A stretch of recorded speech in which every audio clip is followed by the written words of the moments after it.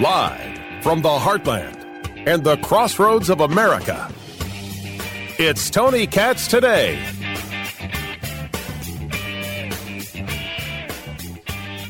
When I watch college students be stunned at the bigotry at their university, I've asked a basic question. They didn't know? When students at Cal Berkeley go to Cal Berkeley, why are they surprised to find anti-Semitism at their college? They didn't know that the left was lousy with Jew haters? They didn't know that DEI was bigotry? They didn't know that the people they claimed were their fellow travelers hated them? How did we know and they not know? Well, let's take it and maybe expand it out just a little bit. How is it possible that we could have members of Congress who say things like this? This is Representative Pramila Jayapal speaking to CNN's Dana Bash. With respect, I was just asking about the women, and you turned it back to Israel. I'm asking you about Hamas. In fact, I already answered your question, Dana. I said it's horrific, and okay. I think that rape is horrific, sexual assault is horrific. I think that it happens in war situations. Terrorist organizations like Hamas obviously are using these as tools. Mm-hmm. However, I think we have to be balanced about bringing in the outrages against Palestinians. Yeah. The outrages against Hamas. Why are you making it about Palestinians? Why are you trying to create some level of, well, we can't be too angry about it? What a weird thing. And then to hear members of Congress, as Representative Lois Frankel is answering questions from CNN, Kate Buldan, I won't condemn her. If one of our soldiers, an American soldier, or even an Israeli soldier, used rape as a tool of war, they would be prosecuted in their own country. And it has to be, as I said, legally, politically, and culturally unacceptable. And I'd like to see everybody at all these rallies around the world. I have no problem with people being sympathetic, and I'm sympathetic to the inhumanity and the need for humanitarian support both in Israel and in Gaza. But everybody should be saying, enough is enough. Sexual assault is not acceptable. But in your core, in your gut, it's not hard for you to say this very eloquently and very clearly. Why is it for others? Now you're asking me to be a psychiatrist or a psychologist. Or, you know what? They have to answer for themselves. It's your party that can't come out and say it is wrong to rape women. It's your party, Congresswoman. It is the people that you stand next to. Why is it that you can so clearly state that rape is wrong, which I'm pretty sure is an easy thing to state, but yet they can't? It's the same thing about these students on campus. You didn't know? Wait, you didn't know? You didn't know that Ilhan Omar and Rashida Tlaib and Cori Bush and Ocasio-Cortez and Ayanna Pressley and Jamal Bowman and Andre Carson were Jew-hating bigots and they hate Western civilization? They'll tear the mother down? You didn't know? Well, how is it possible you didn't know? And at this moment, I find myself trying to desperately grasp for some, call it grace, call it whatever you will, something to hold on to, some level of mooring, because I believe that the not knowing in this instance is impossible. It is willful. And how am I supposed to sit back and feel anything other than, well, what did you think was going to happen? Tony Katz. Tony Katz today, 833-GOT-TONY, 833-468-8669, 833 is the number. With the congressional Republicans including the Speaker of the House, Mike Johnson. Students were speaking, one from NYU and one from University of Pennsylvania. This was NYU student. Her name is Bella Ingber, I-N-G-B-E-R, talking about what's happening on the NYU campus. Being a Jew at NYU is walking to class and passing torn and defaced posters of innocent hostages with the words occupier and murderer written across their faces.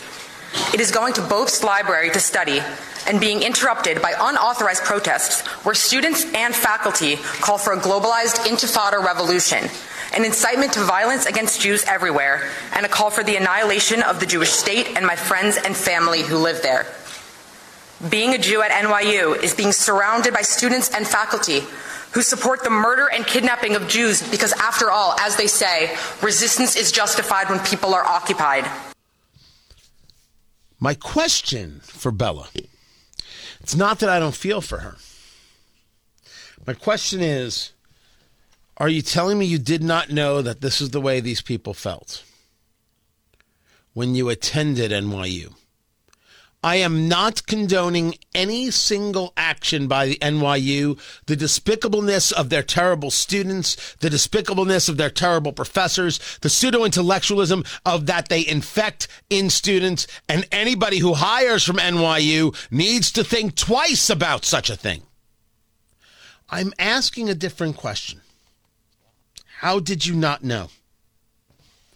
The same can be said about this University of Pennsylvania student. His name is Eyal Yacobi, E-Y-A-L, talking about what's happening at the University of Pennsylvania. For the past 3 weeks inside Houston Hall, our student center, an anti-Semitic headquarters has been erected with signs spreading Hamas propaganda. The organizers, both Penn-affiliated and not, were initially asked to leave as they are trespassing on campus property. Well, 3 weeks later, they are still sleeping there, and countless Jewish students have been harassed, yet the anti-Semitic dormitory remains. Clearly, both a disregard for school policies and permission to disregard them by a university unwilling to do anything. Not only are tensions palpable, but there have also been materialized actions taken to intimidate and harm students. A bomb threat against Hillel, a swastika spray painted, the Hillel and Chabad houses vandalized, a professor posting the armed wing of Hamas's logo on Facebook, a Jewish student accosted, Jews are Nazis, etched adjacent to Penn's Jewish fraternity house. Why doesn't the university hold the perpetrators of such acts accountable? Is the university fearful that they may offend those who wish to intimidate and harass their fellow students? Penn's ambivalence fuels a crisis that has shattered my academic sanctuary. Policies meant to safeguard us have become hollow promises. And let us be clear, if they fail Jewish students today, tomorrow they will fail the rest of us. He didn't know. And maybe that's the answer.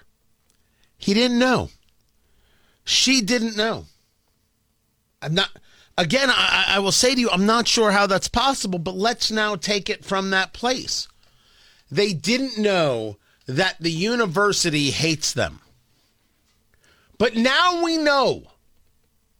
So let us ask the question, what to do about a university that hates students, that absolutely breeds the concepts and pushes forth the desires and allows the bigotry to happen where certain students, based on the blood that runs through their veins, are in peril. What do we do about those places? Since, and I'm going to get into more of this, since October 7th and the Hamas attack on Israel that murdered 1,200, over 1,200, I have been saying, on the first day I talked about what happened, and since then I've been talking about Western civilization.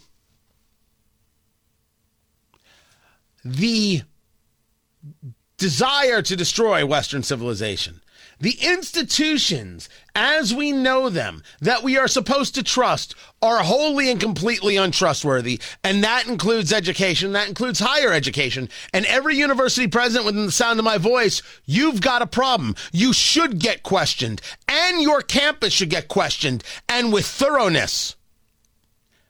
Every single time you allow this to happen, and we shouldn't think this is just relegated to NYU or University of Pennsylvania. One should ask whether or not their kid should go there. And one should ask whether or not funding should happen there. Now, this has been a really hot button issue. You've seen certainly on the donation side, people say we're not going to give to this campus anymore. We're not giving. And good, whether it's Columbia or other places. This is all very, very good news. But if you have a group of students based on a characteristic, and remember, I don't like to think this way. I'm not a box-checking kind of guy, but all these progressives are. So if you have a group of people that is living in fear, that is being threatened, you have this entirety on campus, multiple campi, creating attacks, pushing for attacks, wanting attacks, creating the hostile environment. Why should they get any federal funding whatsoever? Do you think I care if a couple 100 of these universities go out of business? Who cares? Do you think the world stops if NYU doesn't exist anymore? Screw NYU. Screw NYU and everyone who works there. Blank them. I'm sorry, am I not being completely and totally clear? F these people. I feel the same way about the University of Pennsylvania. The world needs the University of Pennsylvania? No, it doesn't. I live in Indiana. You know how many universities I can name that America can live without? Maybe then it'll stop. I cannot stop the bigots from being bigots, but certainly we can have an argument on whether or not we fund the bigotry. But in order to do that, we must now get to the place of the basis, the baseline. The bigotry comes from the political left. It comes from their haven of academia. It exists in the halls of Congress under their name. The political left's bigotry on full display. NYU, UPenn, Cal Berkeley, name your Indiana school, anywhere else you want to talk about. All from the political left, all from the so-called tolerant. These are the same people who will tell you how important DEI is, but DEI is not important. DEI is bigotry from beginning to end, always has been, always will be. And look at all the people who embraced it. They never once asked themselves, wait a second, what does this lead to?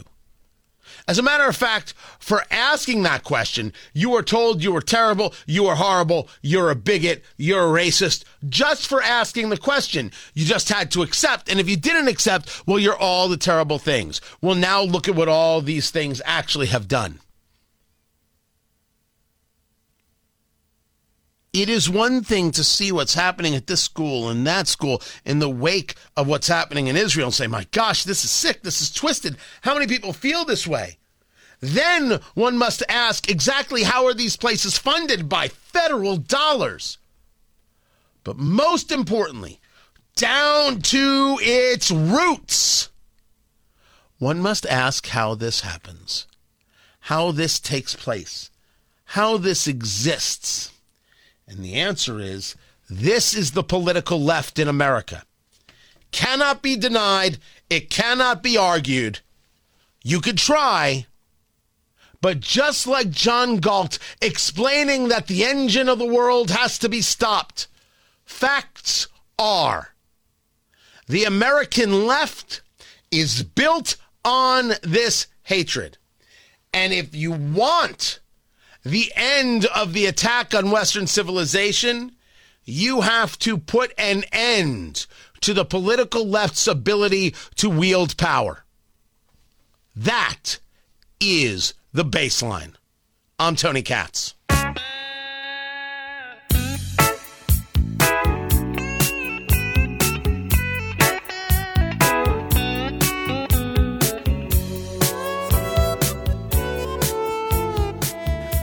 Were the three related batch queries consisting of over 23,000 separate queries relating to the events of January 6th, were those evidence of a crime only queries, yes or no?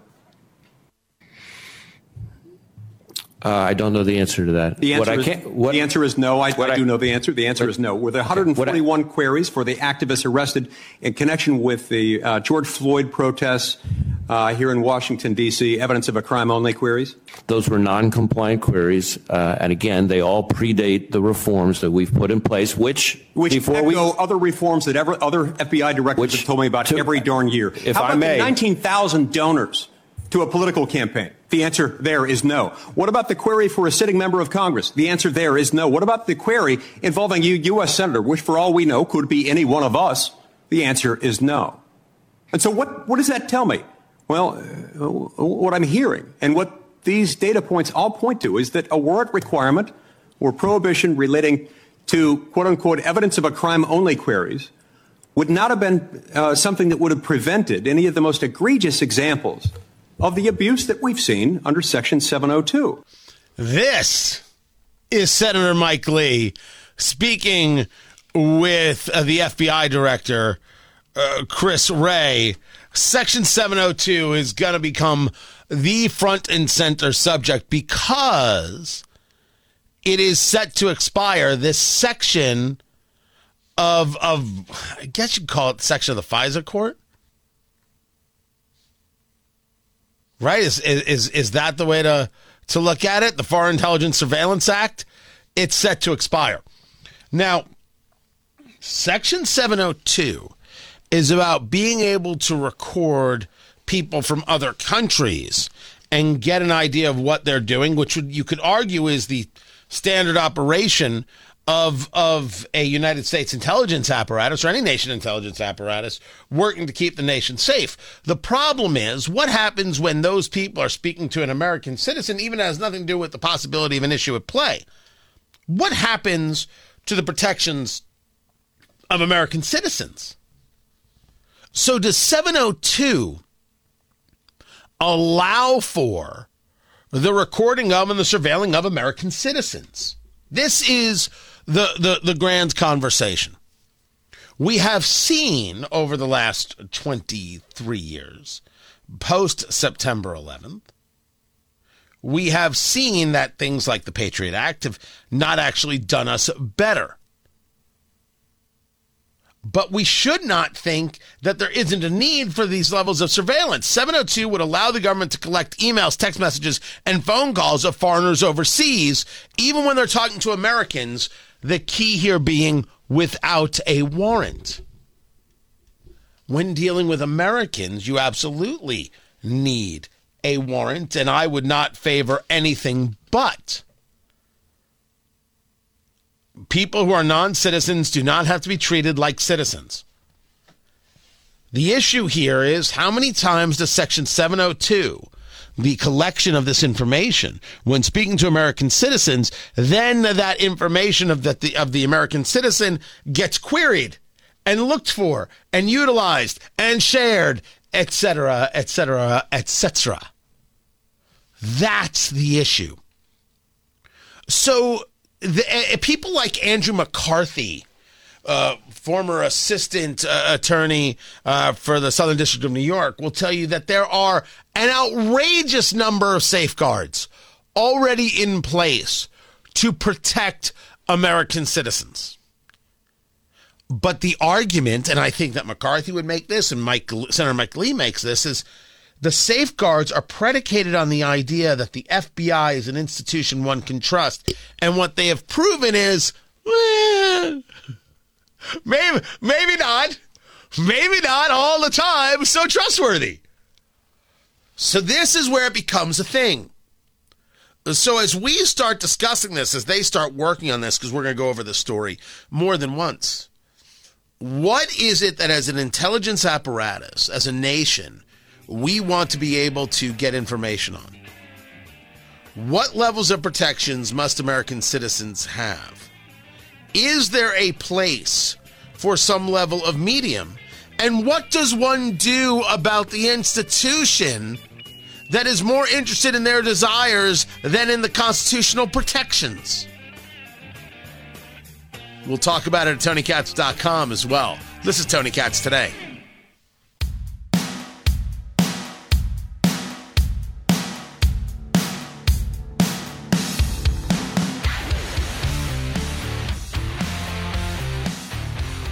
Unfortunately, the Mexican drug cartels have that authority because they possess guns and weapons of war.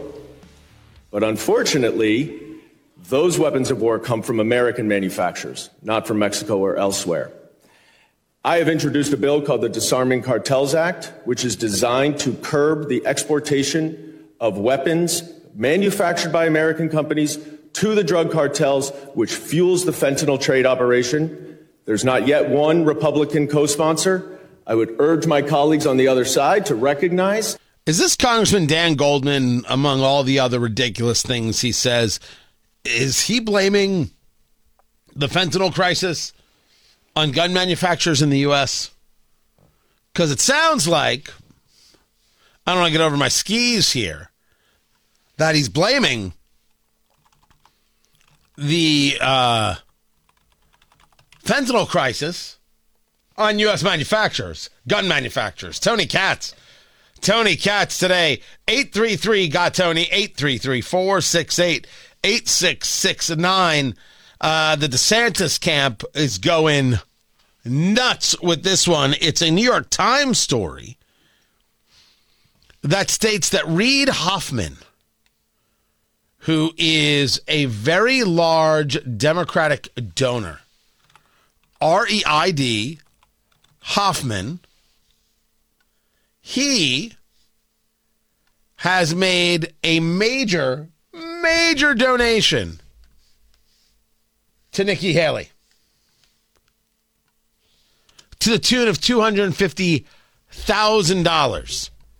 That's what was given to a super PAC. Internet entrepreneur, venture capitalist, podcaster, and author. I don't know the dude. Congratulations to you. You just gave Nikki Haley $250,000 to her super PAC? This is a thing. Now, I say this as a guy who does a ton of work with an organization called Americans for Prosperity, and they came out and endorsed, and there's a reason why people on the ground were like, what is this? And the endorsement seems so weird to them. A, that's not usually where AFP plays. They play in policy and things like that. And B, she's not really, this connection to the activist class to which they are on that side. Didn't make any sense. Things like this certainly don't help. And things like this are certainly going to be top conversations at the debate tomorrow. As we know, we have one day till the fourth debate. One day more, another day, another destiny, this never-ending road to Calvary. These men who seem to know my crime will surely come a second time. One day more. It's always important to have a show tune ready to go. Les Miserables. Oh, it's good stuff. It's good. It's going to make you weepy. Trump is just destroying in these national polls. The Morning Consult poll, which was December 1st, December 3rd, Trump 66, DeSantis 13, Haley 10. The Trafalgar poll, which was November 30th to December 2nd, always right-leaning, Trump 54, DeSantis 17, Haley 16. That's nationally. Look to the local. Nothing has changed in Iowa. No new polling for a caucus that takes place next month. Trump 54, DeSantis 18, Haley 12, Ramaswamy 6, Chris Christie 3. Chris Christie made the debate stage, by the way. You needed 6% nationally, and he had some polls to do that, specifically New Hampshire. In the last 3 polls, he polls at 9, 14, and 11. He's in third place in New Hampshire at 11.3. Trump at 45.7. Haley at 18.7. That's the Real Clear Politics average. The last poll was the Washington Post Monmouth poll. Monmouth, always you want to take a grain of salt. 46, 18, 11. DeSantis coming in fifth place behind Ramaswamy's 8. Yeah, DeSantis' path actually goes from Iowa to South Carolina, although a good showing in Iowa can help him in New Hampshire. No, I'm not betting any money on anybody to win. Just like I don't bet money on the idea that Trump is really ahead by these large numbers. No, I don't believe it. I'm telling you, I don't believe it. Because there's a difference when it comes to Iowa between what people say to a pollster and how they show up and actually caucus. New Hampshire and South Carolina, being primary states, are different methodology. And certainly one can argue that a good showing in Iowa can create opportunity and momentum. But as pointed out, over the last 12 election cycles, the person who has won Iowa has gone on to win the nomination 7 times. The person who has won South Carolina has gone on to win the nomination 11 times out of 12. That's an interesting bit of data there. I think the argument from the people of Iowa is we're not here to pick the nominee. We're here to winnow the field. We're here to bring the field in. We're here to either set some people up for actually being candidates or take them out of the running. Maybe. But let's go back to what this does to Nikki Haley. You're taking, by the way, Reid Hoffman co-founded LinkedIn. That's Reid Hoffman. I knew the name. $250,000 from a Democrat is a very big deal, and it's a very big problem. If this is where you're getting money from, where exactly is your support in the party?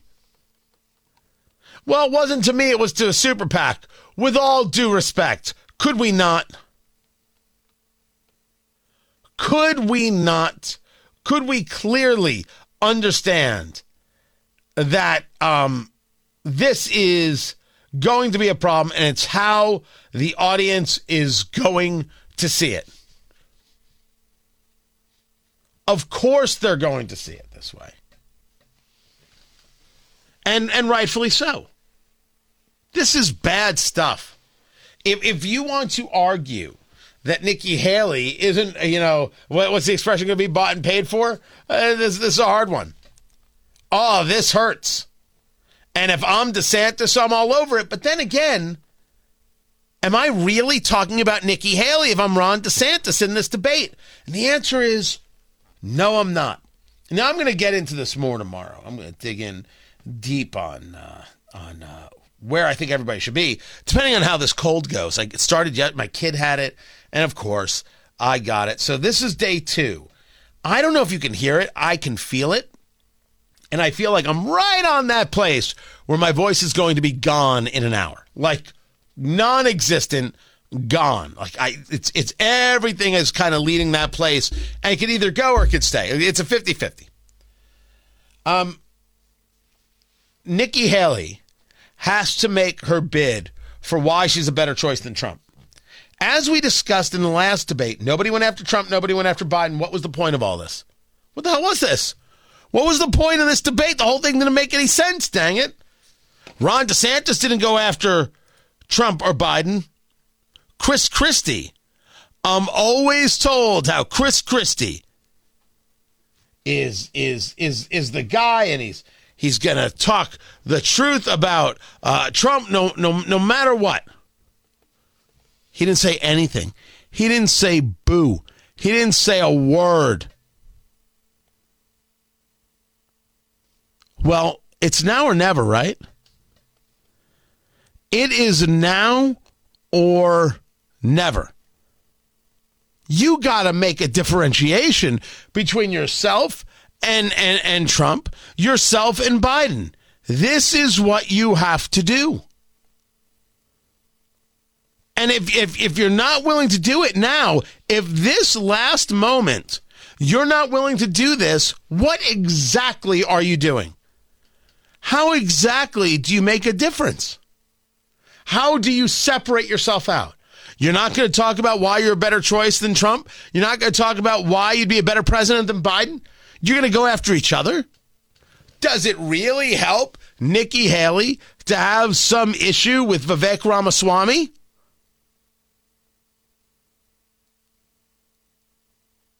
Not at all. It doesn't mean anything. Does it really help Nikki Haley to go after Ron DeSantis or DeSantis to go after Haley? Not in the slightest.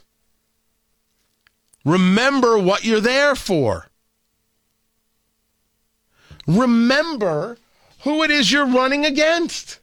I honestly don't know if these people are smart enough to do it. It's a true story. I have no idea if they've got what it takes to do this properly. I would love it. I don't think they've got it. So the debate will take place. I will break it all down in much more detail tomorrow. But taking $250,000 for your super PAC from a Democratic donor, that's not what you were going for, Nikki Haley. That is not what you want to see. I'm Tony Katz.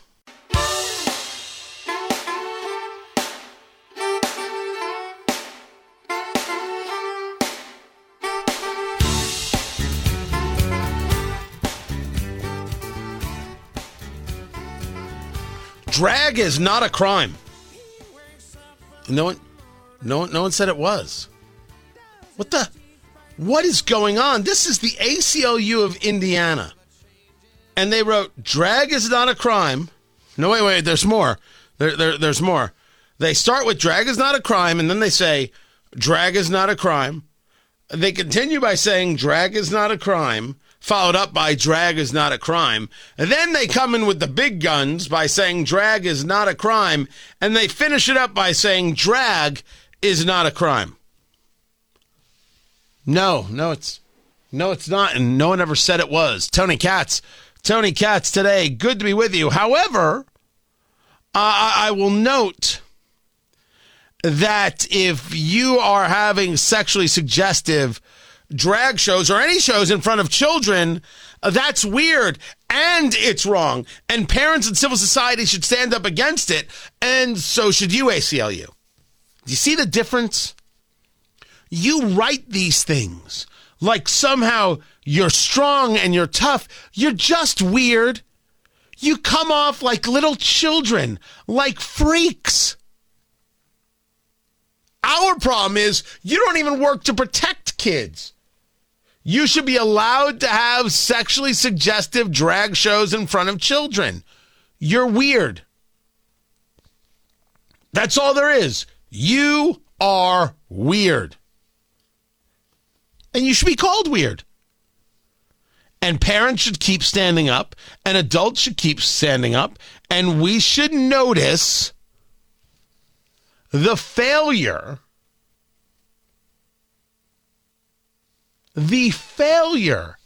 of groups like the ACLU to state, look, that something could happen doesn't mean something should happen. And these are children. And yes, we do have laws about decency, obscenity, etc. regarding kids. We do have rules about these things. There are rules. This is not Vietnam. Good gosh. Who knew you'd have to work so hard in society to just to have people be normal? Who knew it would take so much? But then again, this is 2023.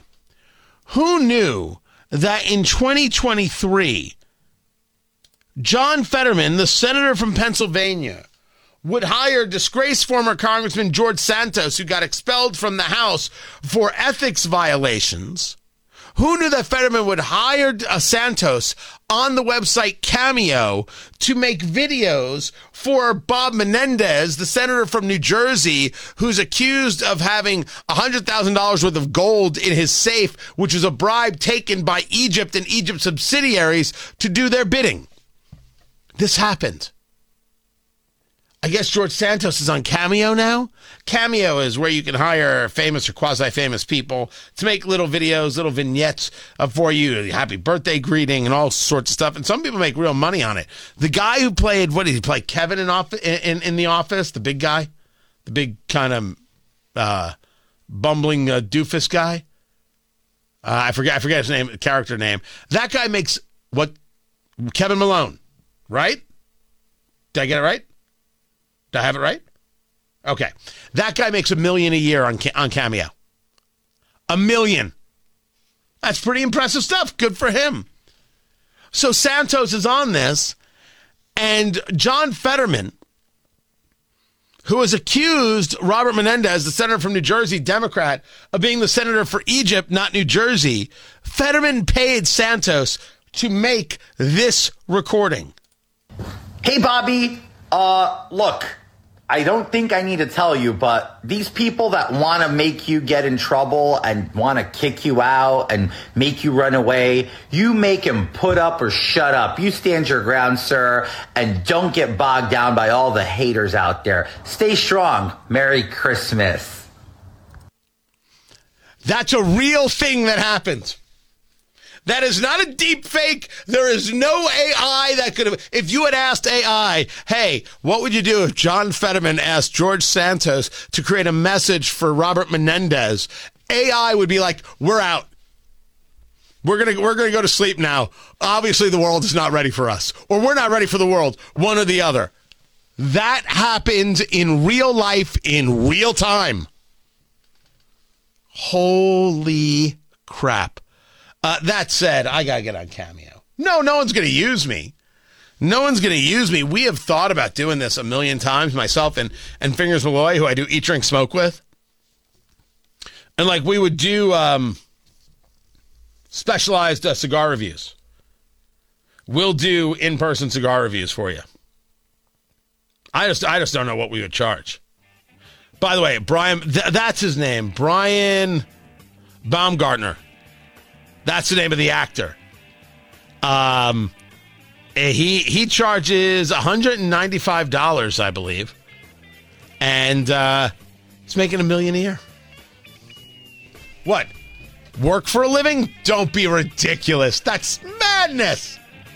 Find everything at TonyKatz.com. This is Tony Katz Today.